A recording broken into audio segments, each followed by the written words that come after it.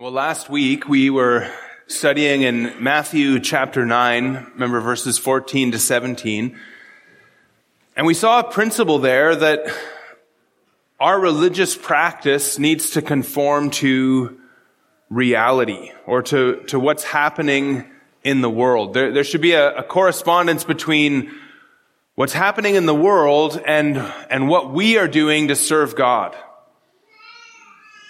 Now, with that kind of in mind, the world should never dictate the terms of our worship. And the world should never influence what we do or do not preach. We should never cater to the world to try to please men in our ministry. The moment we aim to please men, two things happen. The first one is that we no longer please the Lord. If we aim to please men, we won't please the Lord. Jesus said in Luke 16:15, "What is exalted among men is an abomination in the sight of God." Paul said similarly in Galatians 1:10, "If we are still trying to please man, I would not be a servant of Christ." And in 1 Thessalonians 2:4 he says, "But just as we have been approved by God to be entrusted with the gospel, so we speak, not to please man, but to please God who tests our hearts." So when we aim to please man or please the world, we always end up being unfaithful to God. The world is hostile to God. James 4:4 says, "You adulterous people, do you not know that friendship with the world is enmity with God? Therefore, whoever wishes to be a friend of the world makes himself an enemy of God." And so we don't want to be friendly with the world and abominable in the sight of God. And why is it then that friendship with the world is hostility with God? It's because the world is made up of unregenerate men and women, unsaved men and women who are slaves of sin, dead in trespasses and sin, and who carry out the desires of the flesh and of the mind. The world is full of people who love darkness rather than light and who worship the creature rather than the Creator and who suppress the truth in unrighteousness.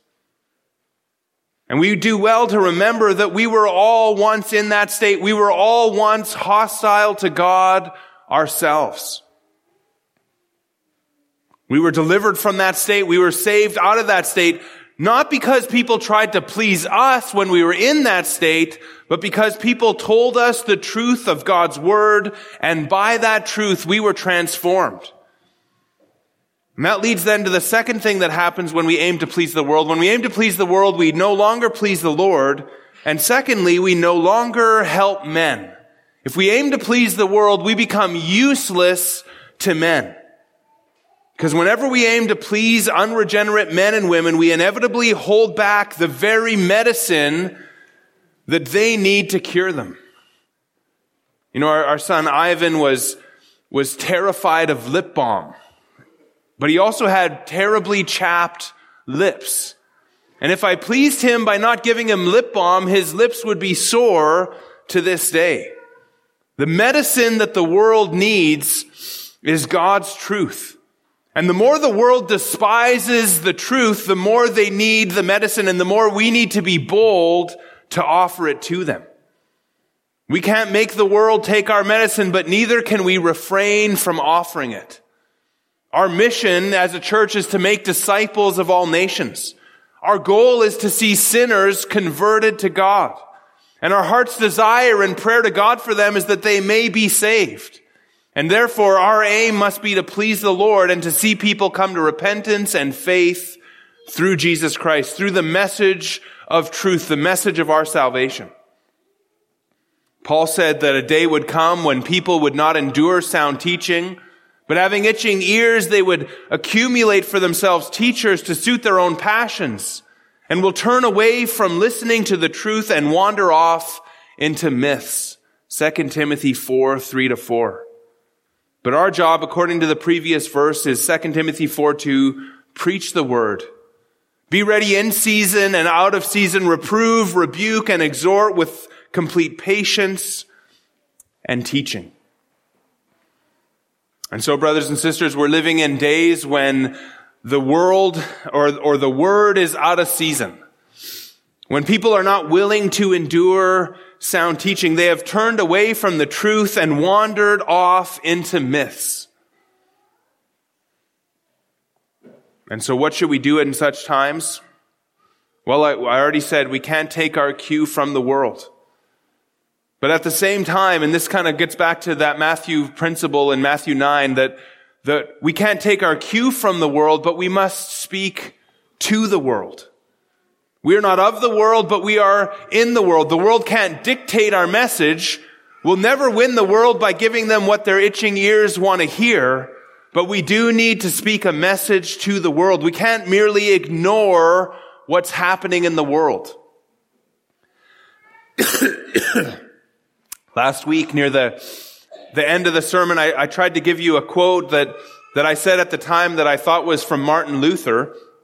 I was just kind of pulling that from my mind. I found out this week it was actually from Elizabeth Rundle Charles. And let me give you this quote here, but just bear with me 1 second.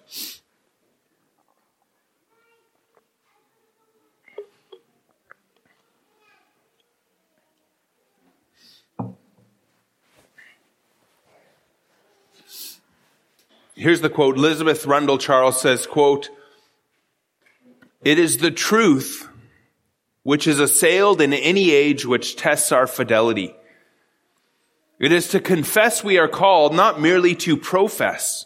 If I profess with the loudest voice and the clearest exposition every portion of the truth of God, except precisely that little point which the world and the devil are at that moment attacking, I am not confessing Christ, however boldly I may be professing Christianity. Where the battle rages, the loyalty of the soldier is proved. And to be steady on all the battlefield besides is mere flight and disgrace to him if he flinches at that one point." And I think that's a great quote. The truth which is assailed in any age, that's where the test is. And we need to confess Christ at precisely the point where the world and the devil are at that moment attacking. It's where the battle rages that the loyalty of the soldier is proved, and to be steady on all the battlefield besides is mere flight and disgrace if he flinches at that one point. And so we want to fight the battle that's going on in the world, don't we? We got to address the thinking of the world and bring them the truth of God. And so we ask then with that, where is the battle raging today? Where's the battle raging? Where must we confess Christ? Or what is that little point which the world and the devil are at this moment attacking? And of course, there's many areas where the battle rages on, where God's truth is resisted and where God's truth is under attack. But right now, it seems to be in the area of gender identity, sexual ethics, and in our purpose in the world. And this fight, if we want to stick with the battle metaphor, has been brought to our doorsteps by the explosive new bill that passed in Canada. This bill called C-4. And so what I want to do today with our time, and most of the time is going to be spent on this first thing, but I want to confess Christ in this place, and I want to ask 4 questions that kind of look at this attack that's happening in our culture. We want to ask, what is Bill C-4? Then we want to ask kind of what's the philosophy behind this revolution, this sexual revolution that's happening in our world. We want to ask what we should do about it and what the Bible says about it. And so we're going to ask those 4 questions. But first of all, and some of you might not even know about this, it really happened so fast. What is Bill C-4? So number 1, what is Bill C-4? Well, Bill C-4 amends the criminal code, and I've got clippings from the website that describes this bill. Bill C-4 amends the criminal code to, quote, among other things, create the following offenses. And I'll just end the quote there. There's 4 new offenses in our country, and this is going to come into play, I think, in 30 days from December 8th. So I think that might be January 8th or somewhere right around there. But here's what the criminal code is being changed to. Among other things, create the following offenses. A, causing another person to undergo conversion therapy. B, doing anything for the purpose of removing a child from Canada with the intention that the child undergo conversion therapy outside Canada. C, promoting or advertising conversion therapy. And D, receiving a financial or other material benefit from the provision of conversion therapy.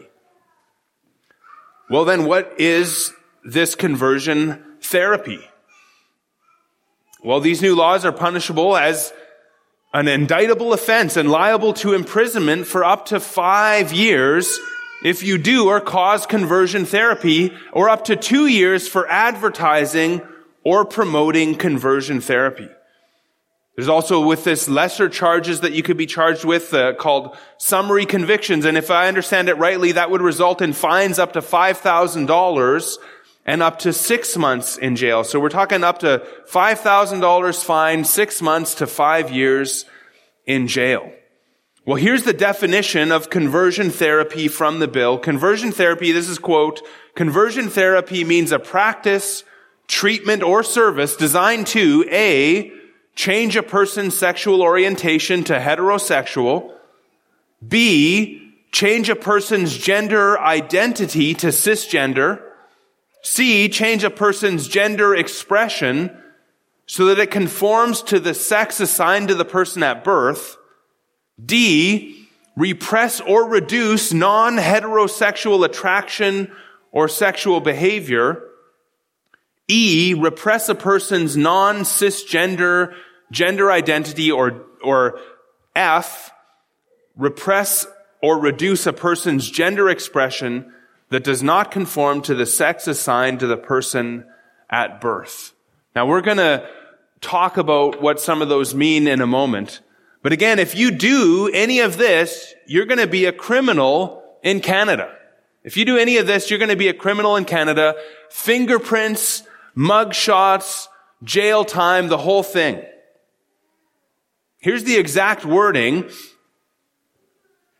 Everyone who knowingly causes another person to undergo conversion therapy, including by providing conversion therapy to that person, is A, guilty of an indictable offense and liable to imprisonment for a term of not more than 5 years, or B, guilty of an offense punishable on summary conviction. Or, everyone who knowingly promotes or advertises conversion therapy is A, guilty of an indictable offense and liable to imprisonment for a term of not more than 2 years, or B, guilty of an offense punishable on summary conviction. And then thirdly, everyone who receives a financial or other material benefit, knowingly that is obtained or derived directly or indirectly from the provision of conversion therapy, is A, guilty of an indictable offense and liable to imprisonment for a term of not more than 2 years, or again, guilty of an offense punishable on summary conviction. Now, I have questions about how this will apply, and of course, you guys know I'm not a lawyer. But it would seem that preaching the gospel to anyone in the LGBTQ2S plus community, which would of necessity call them to recognize God's creation order, just preaching or proclaiming the gospel, even having a conversation about the gospel with somebody like that would call them to recognize God's creation order and to repent of sins, could be interpreted as a practice or service which knowingly causes a person to change in those ways. And once they changed in those ways, encouraging that person to grow in Christ would or could be interpreted as a practice or service designed to reduce the person's attraction, sexual behavior, gender identity, or expression. But again, I'm not a lawyer, but this thing is just so broadly written let's look at it more slowly, and we're going to, and as we kind of go through the definition of what conversion therapy is, we're going to look at some scriptures as well. And so we're going to kind of, really today I'm just talking to you about what's going on is really what this is. But let's look at it more slowly. First of all, here's what conversion therapy is that's going to be illegal in Canada. Conversion therapy means a practice, treatment, or service designed to change a person's sexual orientation to heterosexual. And so knowingly doing something, a practice, to change a person's sexual orientation to heterosexual is going to be a crime. Now, I wonder if that would include reading from God's word in Scripture. And so I want to turn now to 1 Corinthians chapter 6. This might be illegal in the coming days, illegal to have it on our website, illegal to read this verse in the future. But go to 1 Corinthians chapter 6, and we're going to look at verses 9 to 11.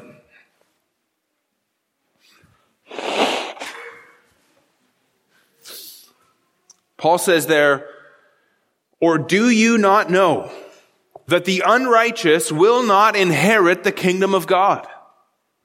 Do not be deceived. Neither the sexually immoral, nor idolaters, nor adulterers, nor men who practice homosexuality, nor thieves, nor greedy, nor drunkards, nor revilers, nor swindlers will inherit the kingdom of God.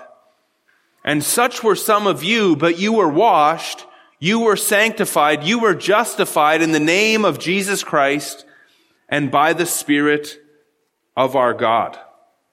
This is a warning to the Corinthians that they not be deceived. And they're not to be deceived in this way because unrighteous people who are or can be identified or characterized by their sin in all of these things will not inherit God's kingdom. In other words, they will be barred from heaven. If you are sexually immoral, an idolater, an adulteress, a practicer of homosexuality, a thief or greedy or a drunkard or a reviler or a swindler, you will not inherit the kingdom of God. And Paul doesn't want the Corinthians to be deceived about this. And again, that includes sexual immorality, adultery, and homosexuality. The words there translated homosexuality in Greek is actually two words, and the ESV footnote explains it well, so I'll just quote it from there. It says the two Greek terms translated by this phrase refer to the passive and active partners in consensual homosexual acts.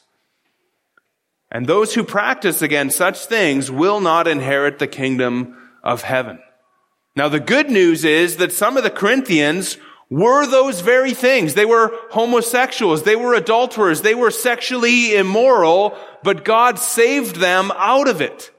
And their identity changed from those things to now being a righteous worshiper of God in this world. Again, such were some of you, but you were washed. They were cleansed from their sin. You were sanctified. That is, they were set apart to God. They were made holy. They went from unrighteous to a life lived righteously for God. And you were justified, Paul says. That is, God by His grace had forgiven their sins and declared them righteous on the basis of Christ's work for them on the cross when He died on the cross for sinners. And so they were washed, they were sanctified, they were justified in the name of the Lord Jesus and by the Spirit of our God. It's actually the work of God's Holy Spirit through His Word to change someone from unrighteousness to righteousness. But without that change, no one will enter the kingdom of God. Now, at least in my understanding, I can't change anyone. God has to do it, but He does it through the message of transformation, the message of washing, the message of sanctification, the message of justification by faith through the Lord Jesus Christ. And He does it by the work of the Holy Spirit. And it's proclaiming the message of transformation and forgiveness and eternal life that saves sinners. And so we wonder, is proclaiming that message going to be deemed a practice, treatment, or service? In fact, if we think about it, even the work of the Holy Spirit is going to be illegal in Canada in changing people's identity in those ways. Proclaiming that message is assuredly designed to change a person's sexual orientation to heterosexual. Just as it's designed to change a thief's orientation towards stealing, or a drunk's orientation towards drunkenness, or a greedy person's orientation towards the things of this world, or an idolatrous person's orientation to worshiping the creature rather than the Creator. And it's designed to change them into worshipers of God who live like Christ in this world. And so God saves us from all of those sins and more through the gospel of Jesus Christ. Well, next in the definition, the conversion therapy means a practice, treatment, or service designed to change a person's gender identity to cisgender. You know, I don't know about you, I had to look this up. Cisgender means a person whose sense of personal identity and gender corresponds with their birth sex. So, for example, I would be considered cisgender because I was born a male, and my personal identity and gender identity is that of a male. The opposite of cisgender is transgender, which means a person whose sense of personal identity and gender does not correspond with their birth sex. And so that would be, for example, if I was born a male, but I identified and felt like inside that I was a female or something else. Both of those definitions are from the Oxford English Dictionary. So if a person was born a male, but they identify as a female, and I do a practice that attempts to change that person to identify according to their biological form or to the way that they were born, that is a crime punishable by up to 5 years in prison. Now, does that something designed to change them include a conversation, a persuasive sermon, or reading scripture to them? It would seem so, but I guess the courts are going to have to decide on that. Well, third, conversion therapy means a practice, treatment, or service designed to change a person's gender expression so that it conforms to the sex assigned to the person at birth. This is, again, to change a person's gender expression. Now, the last one had a gender identity. A gender identity is someone's internal, individual experience of gender, the way that they think or feel. Well, their expression is kind of the external part of that, the way that they publicly present their gender. And so if you try to change a person's gender expression so that it conforms to the sex that they were born and that was assigned to them at birth, that is going to be illegal. Now, at first glance, again, in fact, even twice as I read this one and kind of was working on this sermon, I had to go back and correct it because I was understanding it wrong. At first, I actually thought that in Canada, parents had the right to assign their children's sex at birth so that if a boy was born a boy, they could say, no, it's not, it's a girl. But thankfully, that is still not allowed in Canada, although there's a push towards allowing that. There's a push towards allowing that.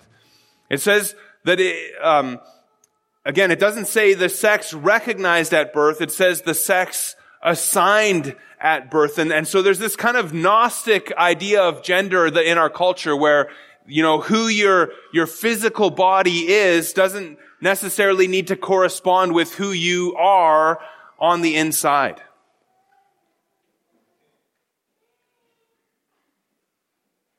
Seems like the law and the world are trying to make room for people who don't even want to admit that they have a birth sex. So in this case, you couldn't change their gender expression. You couldn't tell a man who dresses like a woman that he should dress like a man. Now, as far as I understand it, a practice, treatment, or service designed to change such a one is illegal and criminal, even if the person, this is as far as I understand it, even if the person comes to you asking for help in this way. So if somebody wants this, if somebody says, you know what, Mike, I just want to be like a man and like God made me and help me to dress like a man and if I tried to help that person, at least the way I understand it, that would be a criminal offense in our country. Even if the person was convinced by God's word that they must change for the glory of God or their creator, that would be illegal. Well, fourthly, in this definition, conversion therapy means a practice, treatment, or service designed to repress or reduce non-heterosexual attraction or sexual behavior.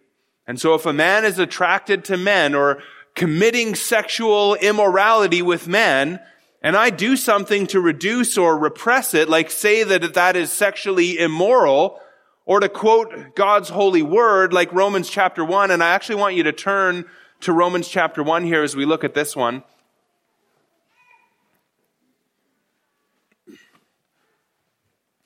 Again, any kind of practice, treatment, or service designed to repress non-heterosexual attraction or sexual behavior. So behavior or attraction, the heart or the outward acts. Romans 1:26 says this, it says, "For this reason, God gave them up to dishonorable passions. For their women exchanged natural relations for those that are contrary to nature." In other words, they were the L in the LGBTQ. Their women exchanged the natural relations for those that are contrary to nature. Verse 27, "And the men likewise gave up natural relations with women and were consumed with passion for one another, committing shameless acts with men and receiving in themselves the due penalty for their error." God calls non-heterosexual attractions and acts dishonorable passions. One even that God gives people up to. They're given over to those things when men and women suppress the truth in unrighteousness from Romans 1:18 and refuse to honor God or give thanks to Him in Romans 1:21, and they worship and serve the creature rather than the Creator, Romans 1:25, then God gives them up to the lusts of their hearts. And homosexuality, whether it be in gay or lesbian forms, is itself God's judgment on a person. Now, as I said, such a one can be saved from that lifestyle, but only if they repent and turn back to God who created them male and female for His glory. All of us deserved God's judgment, and all of us suppressed the truth in unrighteousness, and all of us failed to worship God and were given over to futile thinking and the lusts of our hearts. Some of us were given over to different sins, and you can see that in Romans 1:28. It says there, "And since they did not see fit to acknowledge God, God gave them up to a debased mind to do what ought not to be done. They were filled with all manner of unrighteousness, evil, covetousness, malice. They are full of envy, murder, strife, deceit, maliciousness.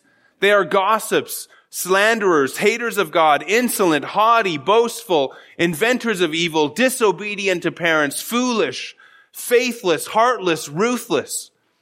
Though they know God's righteous decree that those who practice such things deserve to die, they not only do them, but give approval to those who practice them."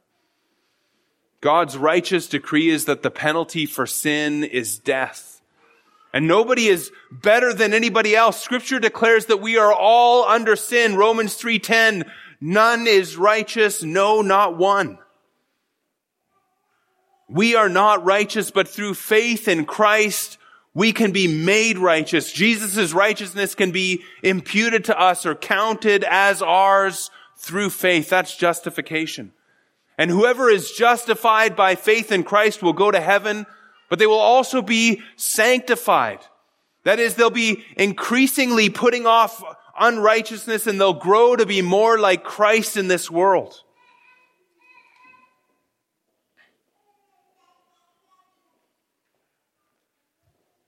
Well, let's look at the final two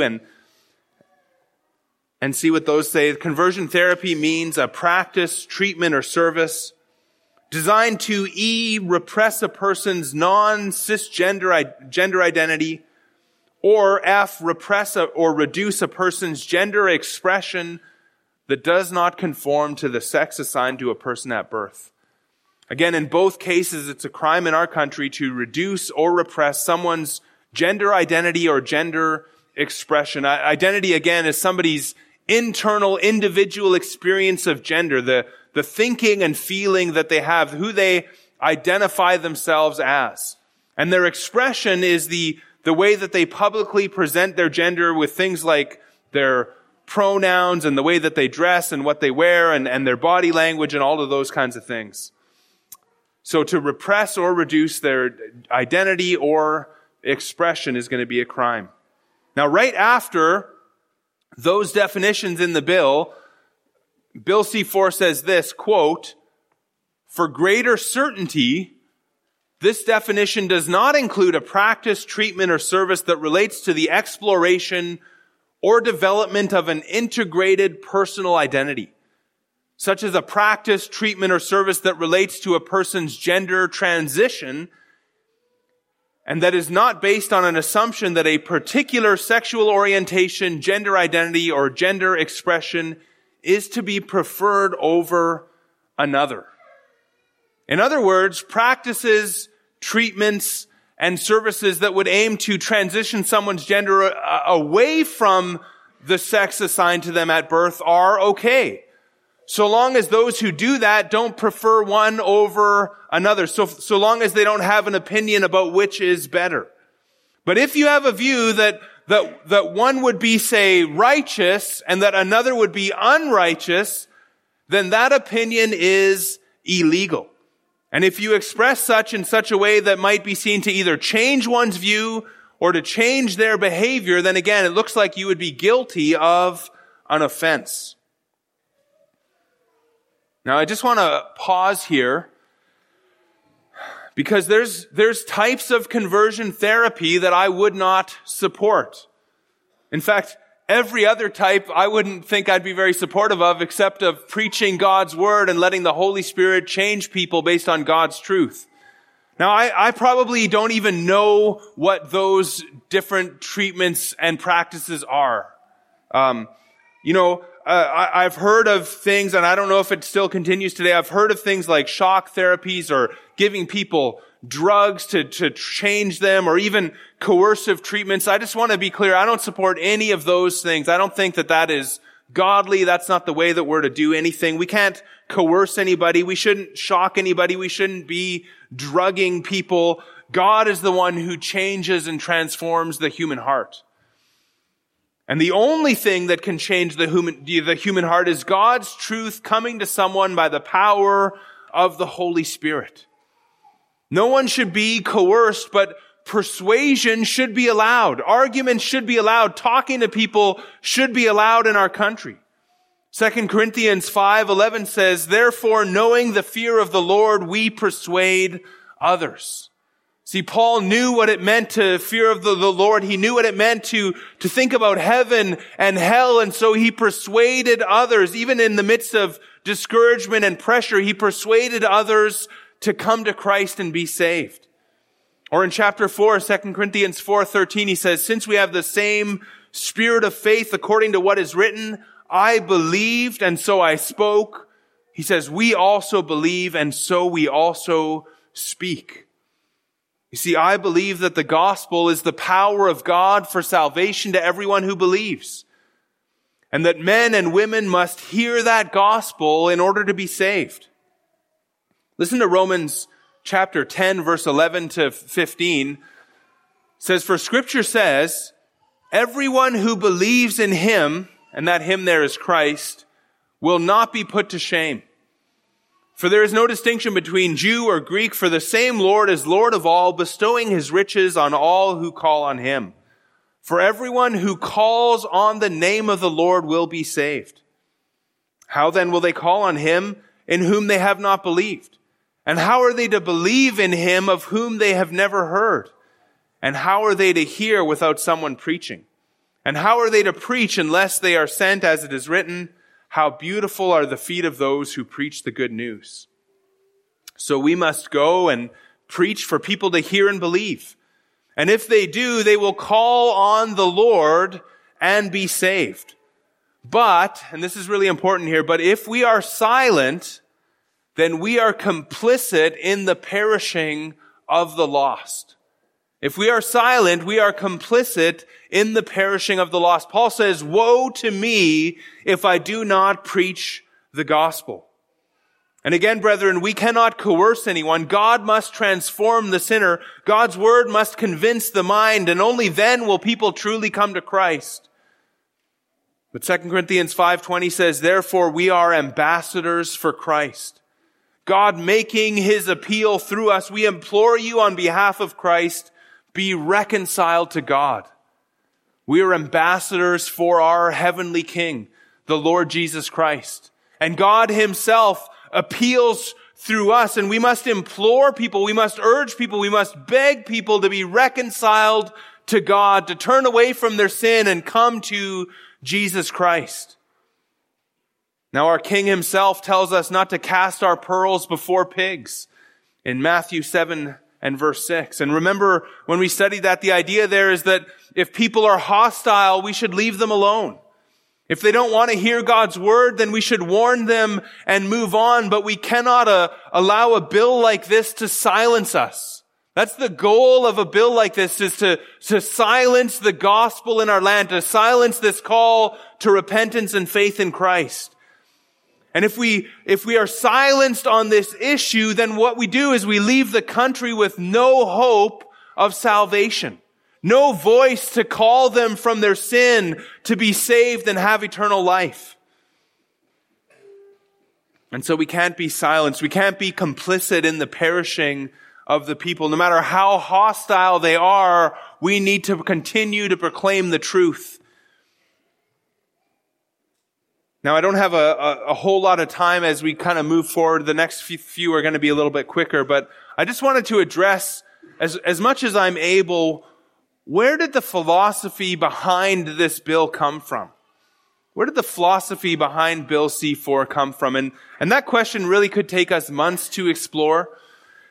I read a book on that called The Rise and Triumph of the Modern Self by Carl Trueman this week, and he answers that question in about 400 pages.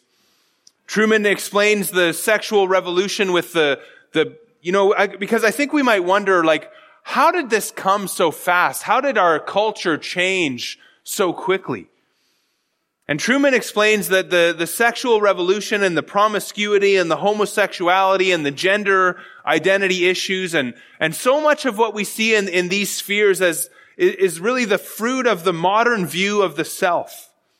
And he argues that our generation and the culture around us has adopted a different view of self than other generations and other cultures. And he calls that our culture the social imaginary. The way that we think about ourselves and the world around us. It doesn't even matter if those things are true or fact-based. It's just the way that we think is this social imaginary. How the world processes life. And he says that we are much more likely to think inwardly than previous generations. So that, if you asked, for example, about someone's job satisfaction, how do you like your job? Other generations might have thought more outwardly. Well, my job provides for my family and I do what I got to do and we're well taken care of, and that would be job satisfaction. Whereas our culture, our generation, our time would think more inwardly. And we would ask ourselves if we actually enjoy the work that we're doing itself and if it brings us some kind of inner psychological well-being. We're kind of a psychologized culture, and we're very inward in our thinking. Anyways, Trueman traces the past 200 so years of thought leading to the sexual revolution and these gender issues that we see today. And he shows how these questions about the self have impacted society. And I think this is really the root of where this is coming from. For example, these questions about the self is things like, what is the purpose of life? Or what is the good life? Think about what our culture thinks is the good life. Or who am I? Who is myself in relation to the world, and who am I in relation to others? Well, Truman shows that by undermining the traditional grounds for morality and establishing a new morality based on the new understanding of self, we're now living in a society that doesn't just want to transgress the formal boundaries of proper sexual behavior. Our society actually wants to overthrow and abolish those boundaries. Now, I know that's a lot to absorb, but we need to understand at least this much. Society as it now is will not be happy just to leave us to our traditional views on gender and sexuality. Our views, or maybe I should say better, God's views are offensive and oppressive, even if we just believe them privately to ourselves. Well, why is that?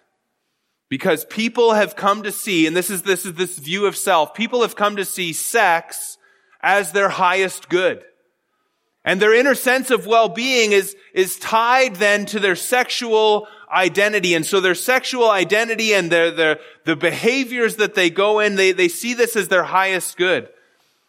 And the traditional morality that would say that many of those things are sinful, those thoughts and behaviors are actually sin, it's then viewed as an attack on the people's greatest good and on who they are.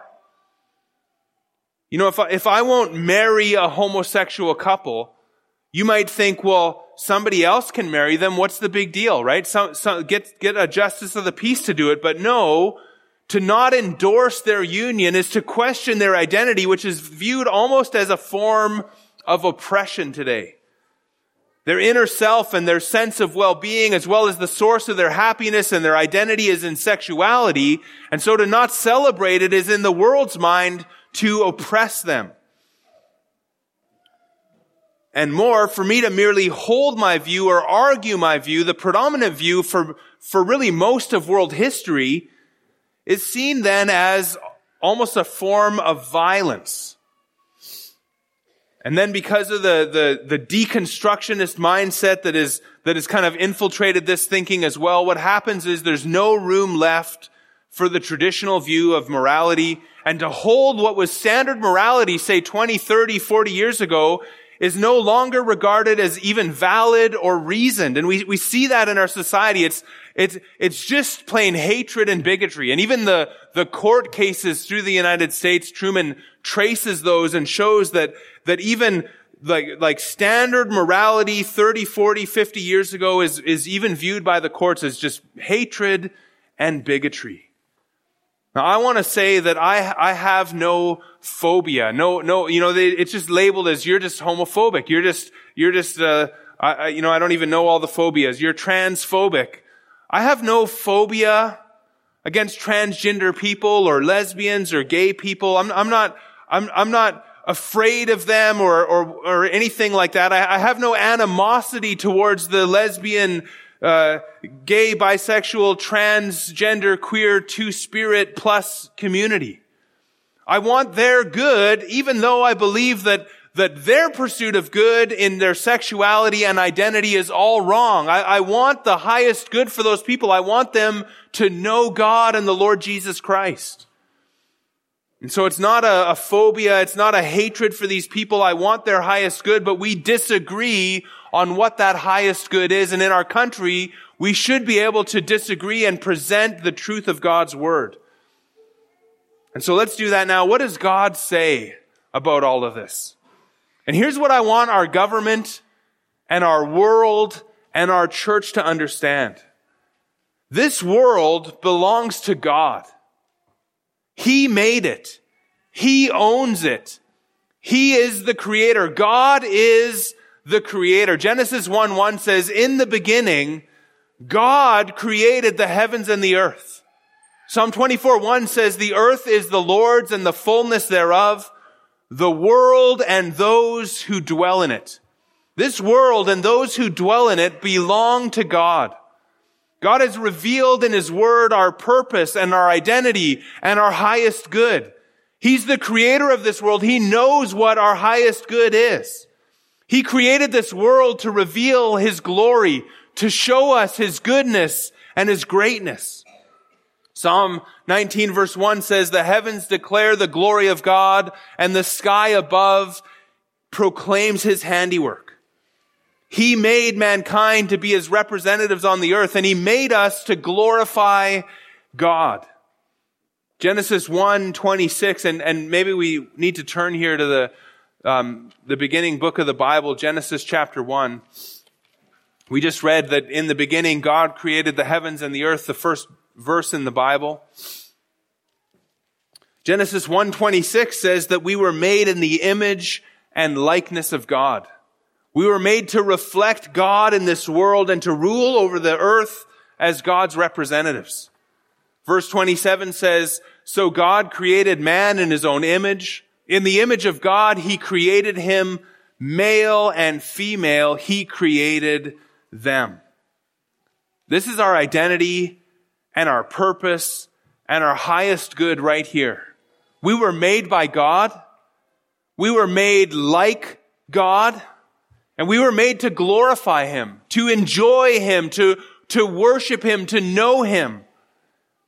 We were made male and female by a loving creator and a good creator. And he made us male and female, outwardly and inwardly, all of us created by God.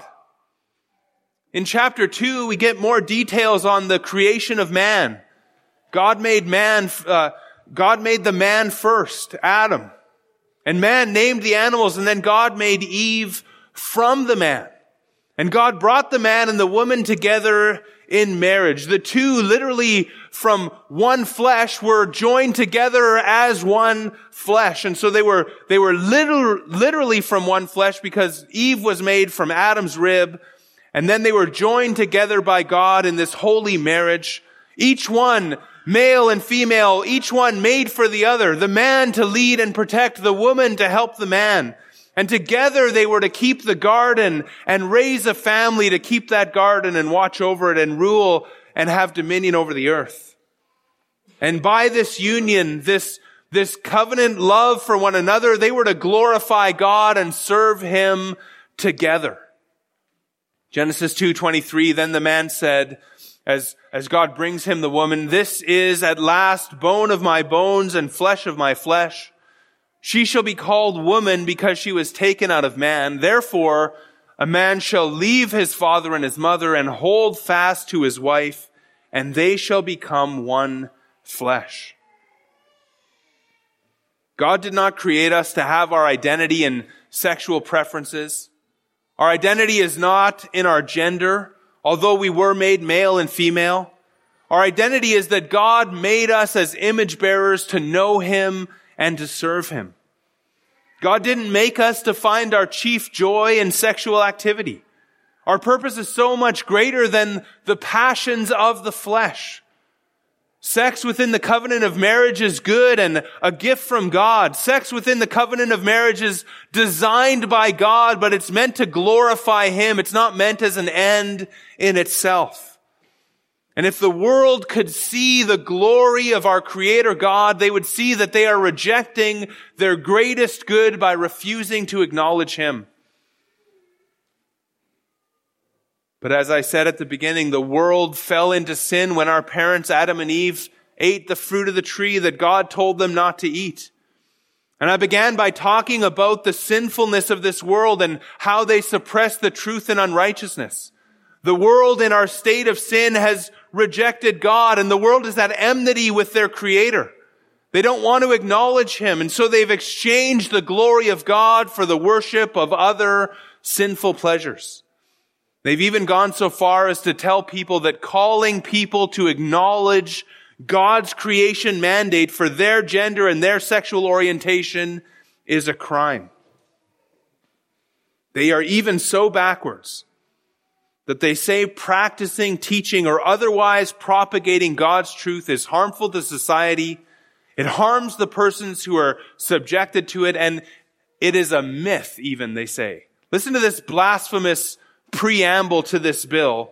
It says, quote, "Whereas conversion therapy causes harm to the persons who are subjected to it, whereas conversion therapy causes harm to society Because among other things, it is based on and propagates myths and stereotypes about sexual orientation, gender identity, and gender expression, including the myth that heterosexuality, cisgender, gender identity, and gender expression that conforms to the sex assigned to a person at birth are to be preferred over other sexual orientations, gender identities, and gender expressions.